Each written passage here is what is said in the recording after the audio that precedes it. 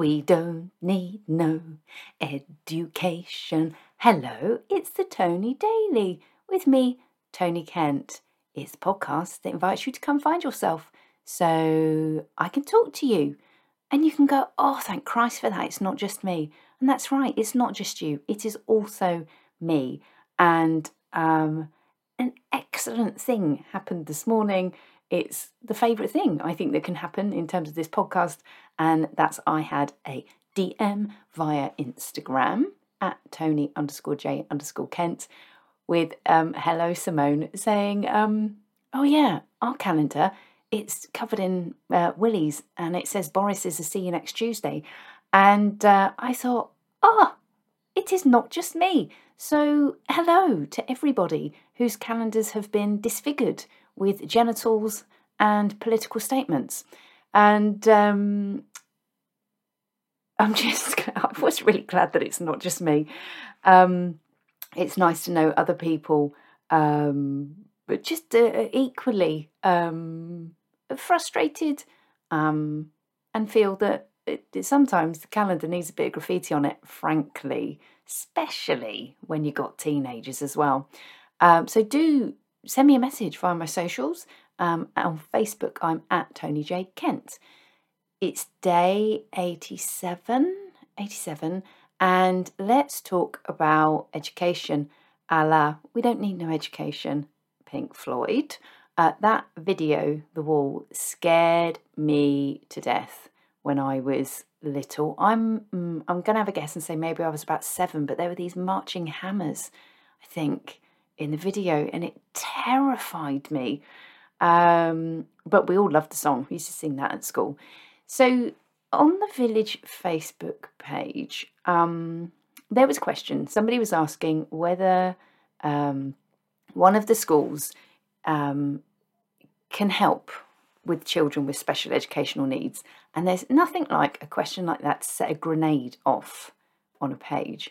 And the thing that has occurred to me, well, I was talking to some friends about it and thinking about when I was at school, you sort of look back and you then realise, like when you're a child at school, you don't kind of, I don't know, maybe it's different now, but you didn't say this child was this or this child had that. You just kind of, I don't know, all jumped in together.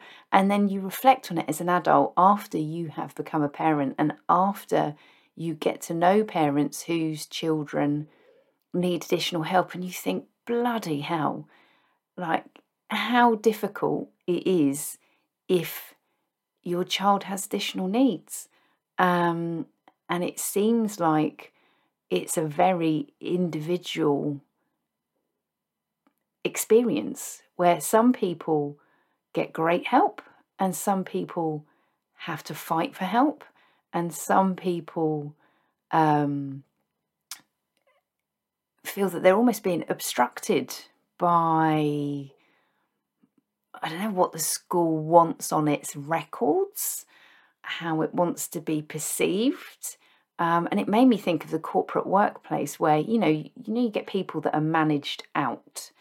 And from what I've heard and read and seen, there are definitely people who feel that their kids are managed out of a school if they don't fit the mould. So I did think that is so tough. And I feel for anyone that's in that position. And I hope that, I don't know, we're better equipped these days. You would hope that schools are better equipped to help children. I mean, certainly when I was at school, if you were dyslexic, certainly our parents' generation, if you were dyslexic, you were just labelled as stupid. And I do think that some of that has changed. I hope so. So, there was that, quite eye-opening. What else? Some dogs that had run away after a deer. And this was a moment when I thought, it is not just me. Because the person whose dogs had run away to chase after a deer said this is very unlike them. And I thought, That would be standard for my dogs. If they saw a deer, they'd be like, oh, yes, please, let's go chase that. But the good news was the dogs were found. So everybody was happy. And hopefully they were found, well, I mean, deers are like quick and smart. And I have yet to see, if you've ever seen that Fenton video, I've yet to see a dog catch a deer. I reckon I reckon like deer hang out in the woods like, yeah, come on then. Come on, little doggy. See if you can catch me. I think it's sport.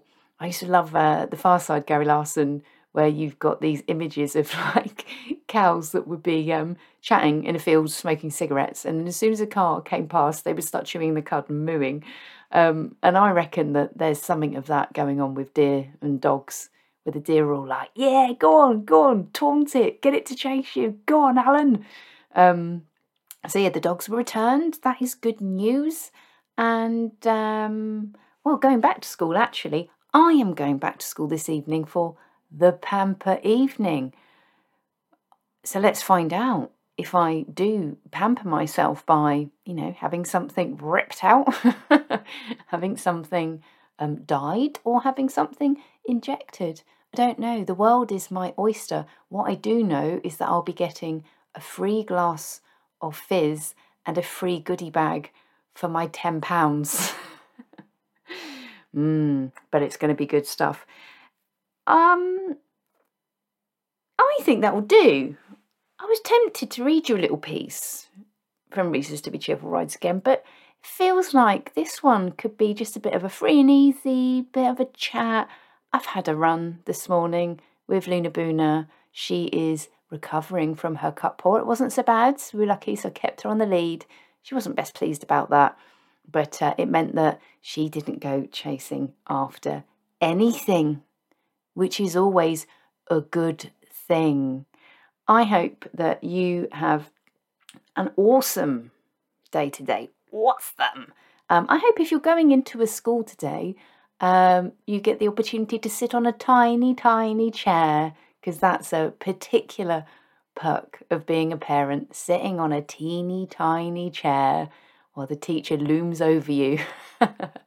And yeah, I hope you join me again tomorrow. If you enjoyed the podcast, please give it a share.